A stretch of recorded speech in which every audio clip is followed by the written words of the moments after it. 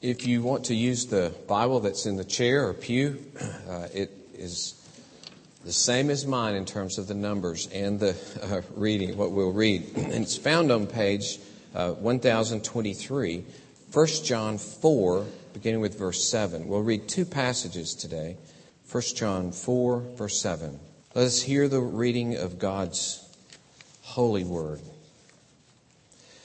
Beloved, let us love one another, for love is from God, and whoever loves has been born of God and knows God. Anyone who does not love does not know God, because God is love. In this, the love of God was made manifest among us, that God sent His only Son into the world so that we might live through Him. In this is love, not that we have loved God, but that He loved us and sent His Son to be the propitiation for our sins. Beloved, if God so loved us, we also ought to love one another. No one has ever seen God. If we love one another, God abides in us, and His love is perfected in us.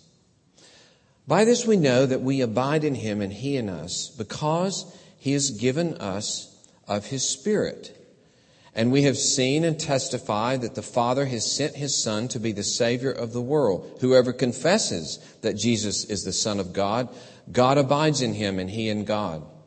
So we have come to know and to believe the love that God has for us. God is love, and whoever abides in love abides in God, and God abides in him.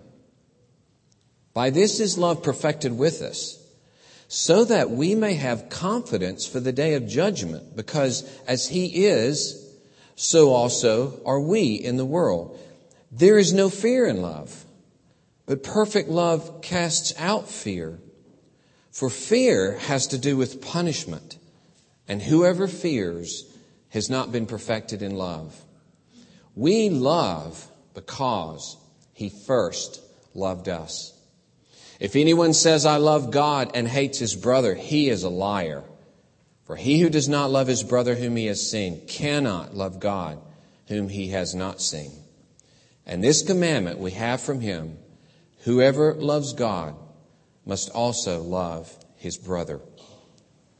Then our second reading is found in a letter of Paul to the church in Ephesus. This is found on page 977. Actually, 78 it starts. 978. Ephesians 4, chapter 4, verse 17.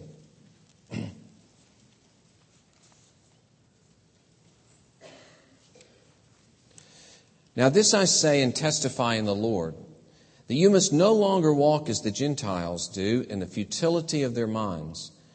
They are darkened in their understanding, alienated from the life of God because of the ignorance that is in them due to their hardness of heart. They have become callous and have given themselves up to sensuality, greedy to practice every kind of impurity. But that is not the way you learn Christ. Assuming that you have heard about Him and were taught in Him, as the truth is in Jesus, to put off your old self, which belongs to your former manner of life and is corrupt through deceitful desires, and to be renewed in the spirit of your minds, and to put on the new self, created after the likeness of God in true righteousness and holiness. Now, he says put on this new self in the likeness of God, and now he spells that out in the verses that follow. What does that mean? Therefore, having put away falsehood, let each one of you speak the truth with his neighbor, for we are members of one another. Be angry and do not sin. Do not let the sun go down on your anger, and give no opportunity to the devil. Let the thief no longer steal, but rather let him labor, doing honest work with his own hands, so that he may have something to share with anyone in need. You see the pattern. Put this off, put on this. Put this off, put on that. Again, let no corrupting talk come out of your mouths, but only such as is good for the building up as fits the occasion, that it may give grace to those who hear. And do not grieve the Holy Spirit of God, by whom you were sealed for the day of redemption. Let all bitterness and wrath and anger and clamor and slander be put away from you, along with all malice. Be kind to one another, tender-hearted, forgiving one another as God in Christ forgave you. Therefore, be imitators of God as beloved children, and walk in love as Christ loved us and gave himself up for us, a fragrant offering and sacrifice to God. Thus the reading of God's Word. May He enable us to live it out in our lives. Let us pray.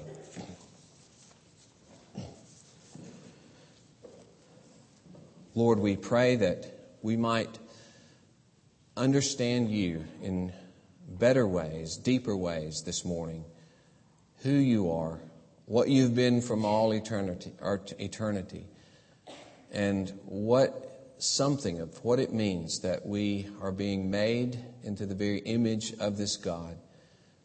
Lord, bless us, that we will be encouraged, that we will have hope, that we will do away with excuses, that we will not give in to despair and frustration, but that we will trust you, that we will believe in the greatness of your work, your purpose in our lives.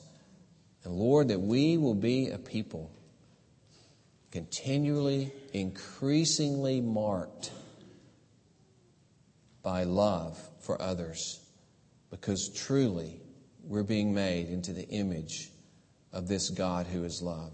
Bless us, O Lord. For your name's sake we pray. Amen.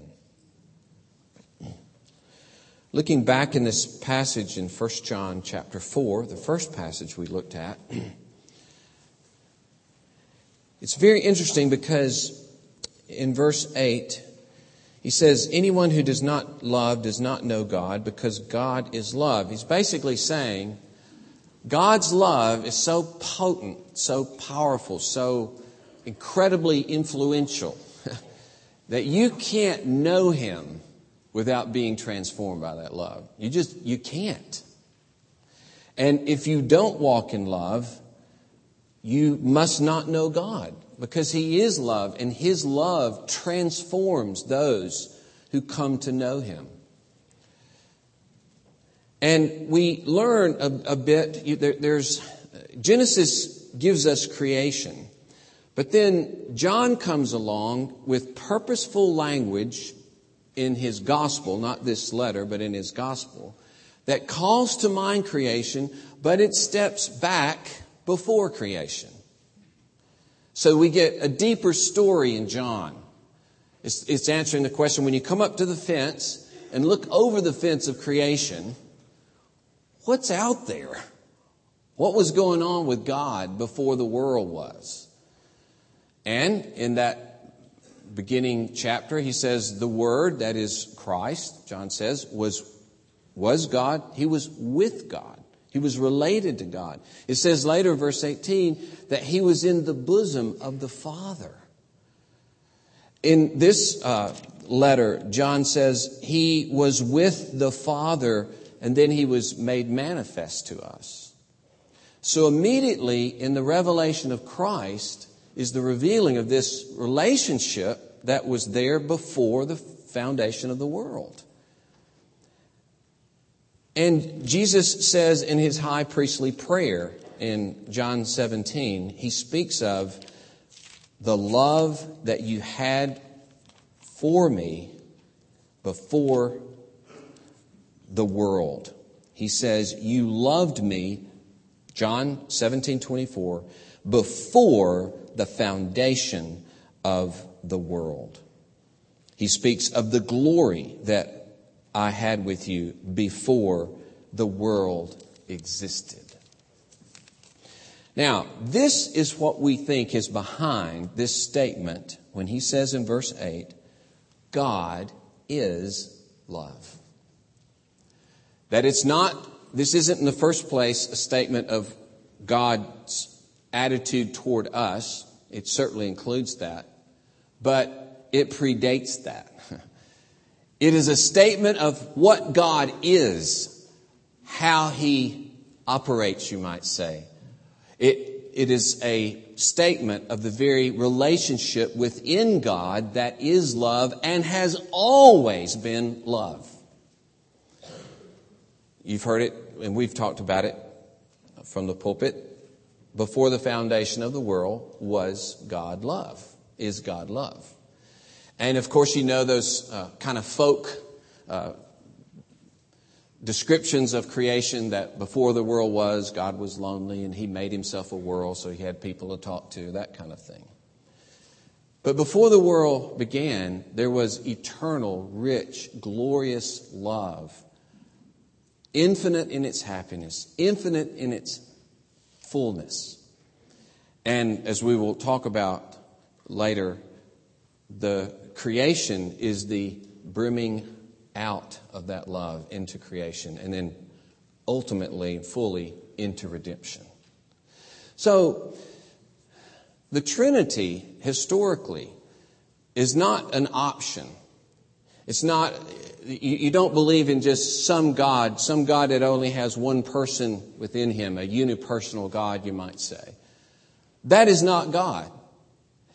There's never been a God like that. Okay? There isn't a God now. There never has been a God like that. That's an idol of our own making. That's something we came up with.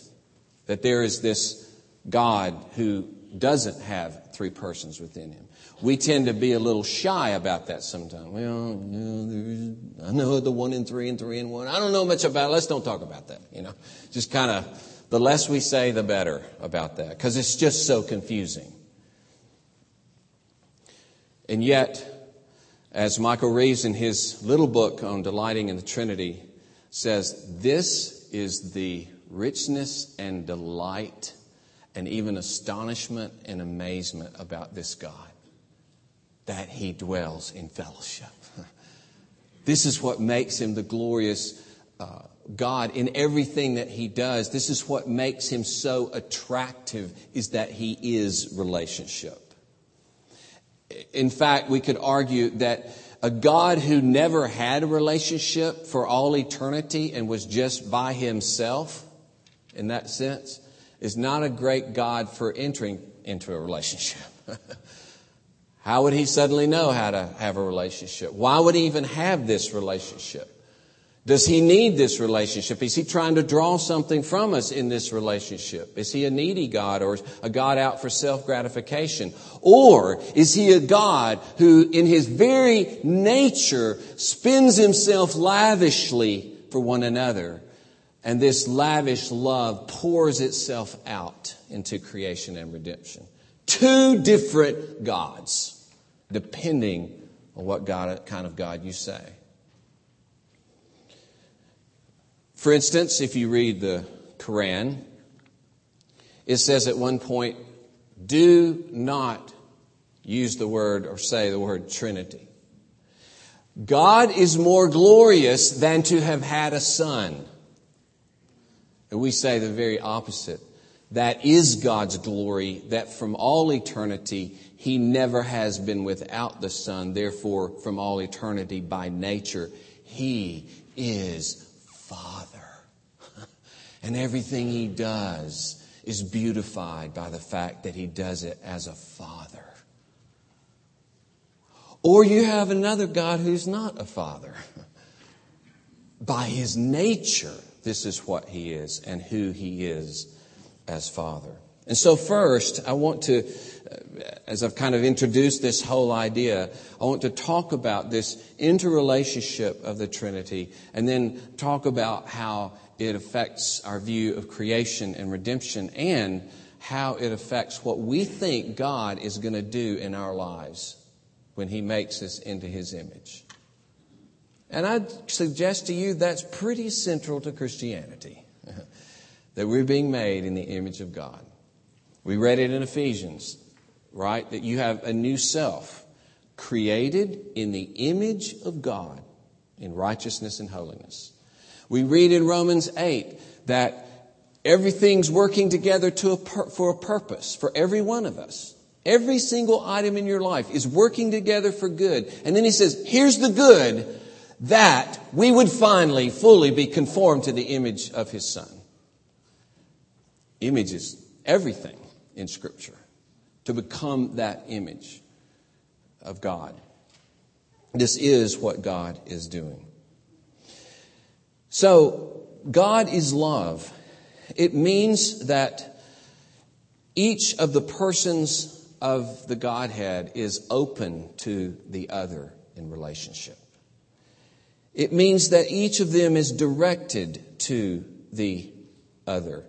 None of them holds on to anything for himself, but gives it away to one another, so that they're given wholly, completely to each other. They're fully transparent. They fully interpenetrate each other and indwell each other. They speak of their interior life that they share because of their unity into one another. It means, as Stanislaus says, they are perfectly interior to one another. It's interesting, isn't it, how in really good marriages you anticipate in a good way, not in a bad way, like, oh, I know what you're going to say. But you almost are inside each other's heads, and you can look across the room, something's being said that's not so good, and you just kind of look at each other and there's a little wink. You're like, a whole novel is in that wink. Your whole life with each other, your whole understanding of what humanity is and how it fits into what this person just said and what it means to both of you. It's all there in a wink like that, because you become kind of interior to one another, knowing each other's thoughts and knowing each other's feelings. Or a husband can anticipate a situation and know exactly how it's going to make her feel if she were exposed to that, because he's interior to her. He is inside of her head, and she is inside of him. Not to use things against each other, but to bless each other and enrich each other, to understand and nurture each other. God is infinitely interior to one another. None of the three ever asserts over the other. They have only regard for the other. They only see themselves in the other. They are self-forgetting. There is, as Torrance says, not only mutual indwelling, but mutual movement, you see, toward each other constantly. This dynamic that C.S. Lewis says it's anything but static. It's not static. It's not stayed, but it's dynamic. It's a pulsating activity. He says it's like a drama. He says, if I wouldn't be reverent, allow me to say it's a dance, eternal dance of encircling one another, orbiting one another, embracing one another. They contain one another, and then they exalt one another. They defer to one another. One writer says there's a divine hospitality as they embrace and make room for each other. From eternity, this is who God is. They harbor the other at the center. A constant movement of overture and acceptance, enveloping, encircling the other. And so their interior life, by its nature, spends itself lavishly. And so it's not surprising that creation might show itself in the lavish expenditure of God's love. When you see these seeming like 1 million little fish that are in the ocean just doing this all over, thousands and thousands, sometimes tens of thousands of fish You can't believe how many, or you see a whole flock of birds the same way up in the air doing this, and a massive ground that's covered with them. Just the immensity, the repleteness of the billions and billions of creatures. And you realize it's the outpouring of this Trinitarian fullness.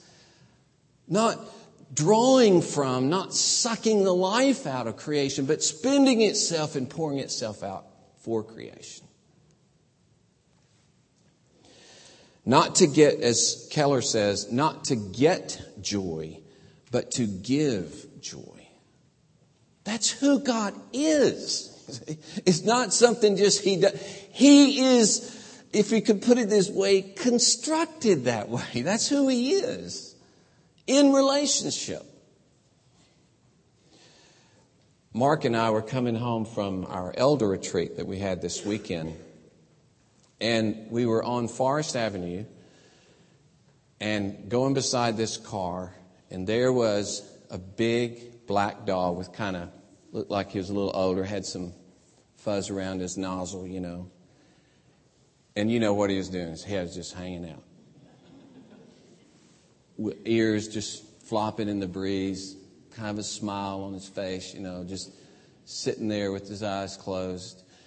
And I thought, wonder what it's like for that dog when his master says, hey, you want to go riding? You just know he's spinning around like our dogs would do. He's jumping up and down and, yeah, just, I'll wait for you to put the collar on, but I'm getting out of here. You know, he's got his little spot, he sits there. Head goes out the window. If the window was up, there'd be some barking, you know, some complaining. What's going on? And then their sense of smell is how many thousands greater than ours, you know. So what he's smelling, we couldn't even begin to understand, you know. Oh yeah, yeah. Oh yeah, you know, just all these things that are going through his head as he's smelling stuff by the thousands that we can't even imagine, right? And that's why I love the Far Side, where it says dogs going to work, and it's a bus, and every dog has his tie on with his head out the window, you know, ears flopping, tie flying, you know.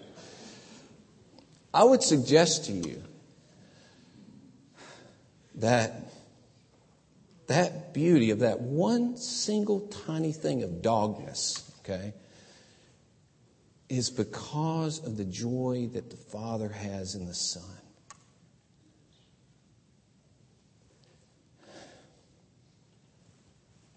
And we see it burst forth in countless ways, both in creation and in legitimate culture.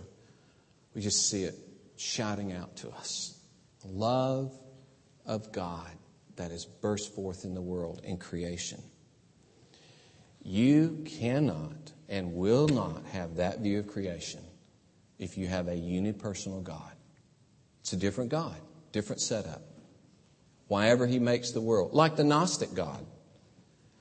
Their view, and this is not pleasant, but their basic view, as Michael Reeves describes it, is imagine all of spirituality as a room, okay? Whole world of perfect spirituality with this one God in spirituality. And then somebody vomits. Bam. And they throw that vomit out of the room. That's creation. That's the Gnostic view of creation. And eventually, thankfully, like a dog going to eat his own, it gets sucked back into and dissolves into the room. There you have creation, end of creation. Nothing good about creation. Creation is not going to stay around. We hate the resurrection because that affirms creation, affirms the body. By all means, no resurrection. And some of what John talks about in here is like pre-Gnostic kind of thinking. And he talks about that by the Spirit you confess that Jesus Christ has come in the flesh. But the Antichrist would say, no, that Spirit is not from God. Because it says Jesus, the Spirit, couldn't have come into flesh like that. So it affects everything. It affects how we view everything. If this is a self-centered God who makes the world because He's needy, He makes it out of self-gratification, certainly is not a God who spills His love over to make creation. And so, from this standpoint, being self-centered is a stationary, what Scripture would call a dead position.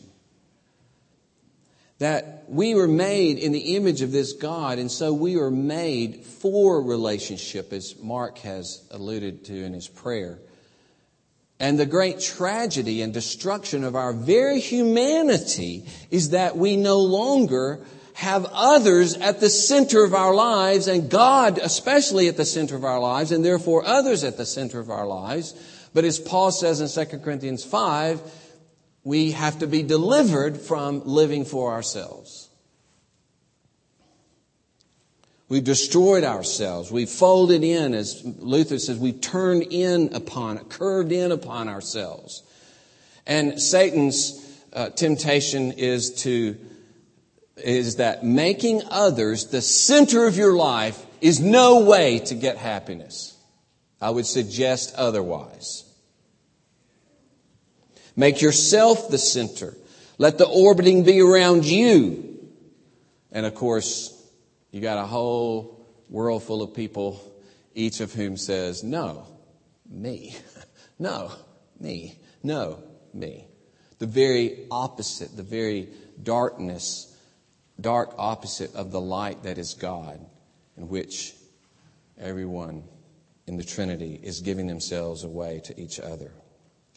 And so in Screwtape Letters, where the elder demon is, or leader, upper demon is speaking to Wormwood, he says about human beings, he's talking about their view, Satan and his horde's view of these human beings versus God's view of these human beings.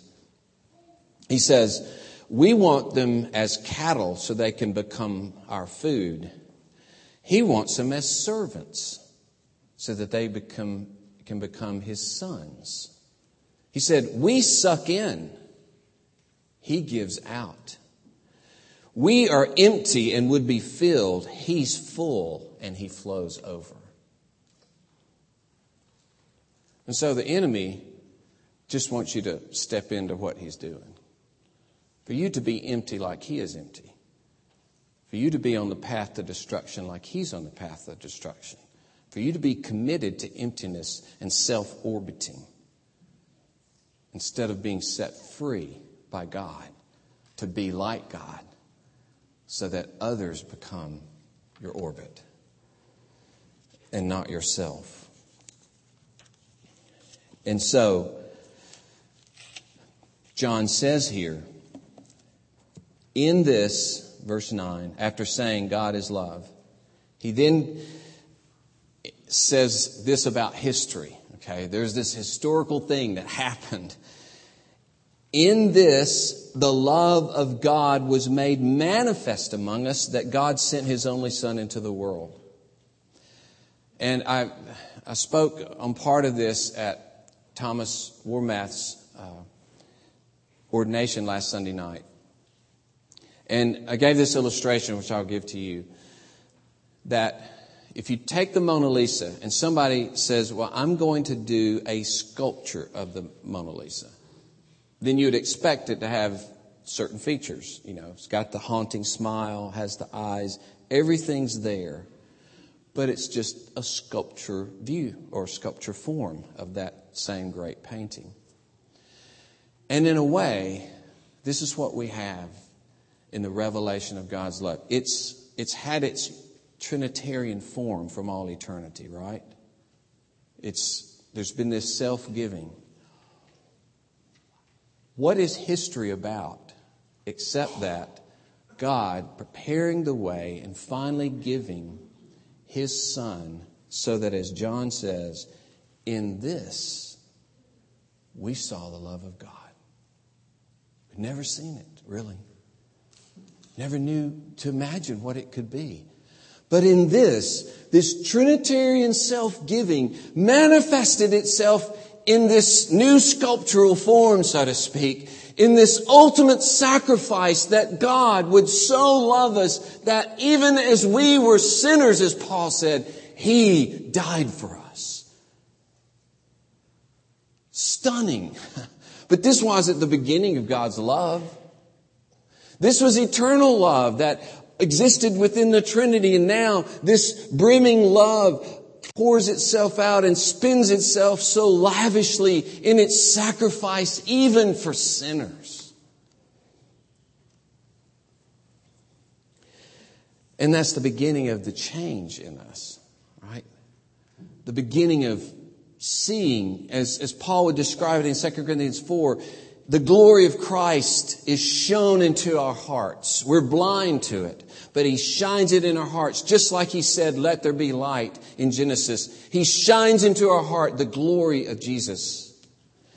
Or as He says here, and we read in verse 16, because of what God's done in Christ Jesus, we've come to know and believe the love that He has for us. You've heard me say this many times, this passage. And it's the kind of love that makes me even comfortable when I think about judgment. Because judgment has to do with punishment. And I'm so convinced with God's love for me in taking away my sin in Christ Jesus and His commitment to my good, I believe He's going to be committed to my good in Judgment Day. And I can rest easy. I can rest easy now. He says, when love is perfected like that, when you really understand love and it has hold of your heart, you don't have a fear of punishment anymore. It's like what John Wesley said, that grace has calmed my fears. It's my fears are relieved through grace, as he says. And so, as a result of being loved in this way, seeing the free sacrifice of this God for me, John can say in verse 19, we love because He first loved us. And see, what is that? It's the image of His love. It's becoming like this God. As he started earlier, if you don't love, you don't know God. What do you not know about God? You don't really embrace and see and accept and rest in and rejoice in the love that God has shown in Christ Jesus. Now, of course, it's not going to be perfect. As Brian said, we confess sin every week. What are we confessing? We're confessing our lack of love week after week. But what's so good about that confession is we encourage you to be honest with God. You are so loved by God, you don't have to hide your sin. You're so loved by God, you don't have to play games with God. He's so dealt with your sin, you can face it honestly. The darkest parts. We hope that this trains you. Confess your sin as you've confessed with us. Because there's no fear of punishment. Because we know and believe the love that God has for us. And we are beginning to love others with something of that love, even though it's just a beginning. And so, as Paul says there in Ephesians 4, there is this new self. It's part of this new creation that I'm now part of, with new relationship, a new relationship to God, a new relationship to others, a new relationship to the future, because I'll be part of the new heavens and the new earth. And I have this new capacity. Sometimes it's called the new self. Sometimes Paul describes it in Galatians 2 as Christ in me, or as Brian began with, or we're the temple of God. The Spirit is in us. The new self is in us. Christ is in us. We have a new capacity, a new life. Or as Jesus said, from your innermost being will flow rivers of living water. That's very interesting because God Himself is this fountain of giving, He says in Jeremiah 2. And what does He create in us? Some kind of little image-bearing fountain of giving that spins itself for others. If that isn't beautiful, what is? All you, every one of you, an oasis. Walking oasis in this dark and desperate desert of a world. How beautiful that God is making you to that. forming you in the image of this God who is joyfully spending himself within the Trinity. And here it is. It almost sounds like it's impossible. This new self is created after the likeness of God. How can it not be? This must give us hope. That whatever I am, whatever selfishness I bring to the table, whatever brokenness I bring to the table, whatever habits I have, whatever ways of dealing with people, whatever lack of love I feel for people, whatever fears I have about loving people, all of that, yes, it's huge, it's gigantic, but He is a Savior who is remaking me into the image of God. I can expect, and that's why I love Mark's prayer at the end saying, Lord, you've promised these things, we expect you. See, we pray like that so you can learn to say, hey, I'm going to pray that. I'm going to pray that about the particular sins and issues I have of loving people. Oh, Lord, yes, I can name all these things. I can face them. Oh, Lord, you are making me into the image of God Himself. You're restoring my very humanity so that I can be more and more other-centered, even as you are. And it spells itself out in all these ways that He describes about anger and lying and clamor and slander. And by being like God, then we're going to be kind to one another. We're going to be tender-hearted and forgiving and compassionate, etc. And so we have no excuse anymore, do we? It's wonderful, it's invigorating, but it's challenging. Because I can't wallow in my sin. I mustn't wallow in my sin. I mustn't act in unbelief as though, no, I'm not being made in the image of God. There is no possibility for me to change. No, God is laying hold of us. And this is the heart, you see, of our fellowship, our being formed as a community. It's a community of people being made in the image of God. That's what you get to be a part of, only by grace. Because you and I were dead in our selfishness. Absolutely dead. He didn't see anything in us but deadness. And He revived us. And He planted us among others who've been similarly revived and resurrected spiritually. That's what we're a part of. To build this community and shine forth in light as this community. To be the temple of God. And our glory is what? It's the glory of God. It's the glory of other thinking. It's the glory of self-sacrifice. It's the glory that we even have that joyfully as God does. And then we have a joy in knowing each other and entering into each other's lives and opening ourselves up to each other and being hospitable as the Trinity is hospitable. And letting that spill out and spill out and spill out into this world. Praise be God for what He is doing for us.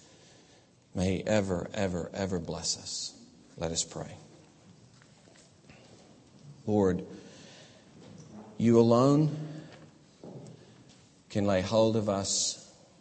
You alone, Lord, make those, as Paul says in Ephesians 2, those who were dead in their trespasses and sins, to raise them up, to seat them with Christ, to become your workmanship, created in Christ Jesus for good works. Created in Christ Jesus for good, to be like Christ, to be like God. Lord, thank You that You've taken hold of us by Your mighty hands. Thank You that You are transforming us as we ever meditate upon the richness of the love of Christ for us. Thank You that the Holy Spirit is about that business of revealing to us the love of God in Christ. That He has poured out in our hearts to communicate that love, as Paul says in Romans 5. That He cries out within us, Abba, Father, to convince us that He is your Father. Trust Him to communicate to us the love of Christ that surpasses knowledge, as Paul says in Ephesians 3. Oh, Lord, thank You that this is the bent of the Holy Spirit. Continually to convince us and deepen us in our embrace and trust in Your love, so that we in turn are more and more liberated for joyful love to one another and to this world. We rest in that, Lord. We count on you to fulfill the full purpose of your salvation. Amen.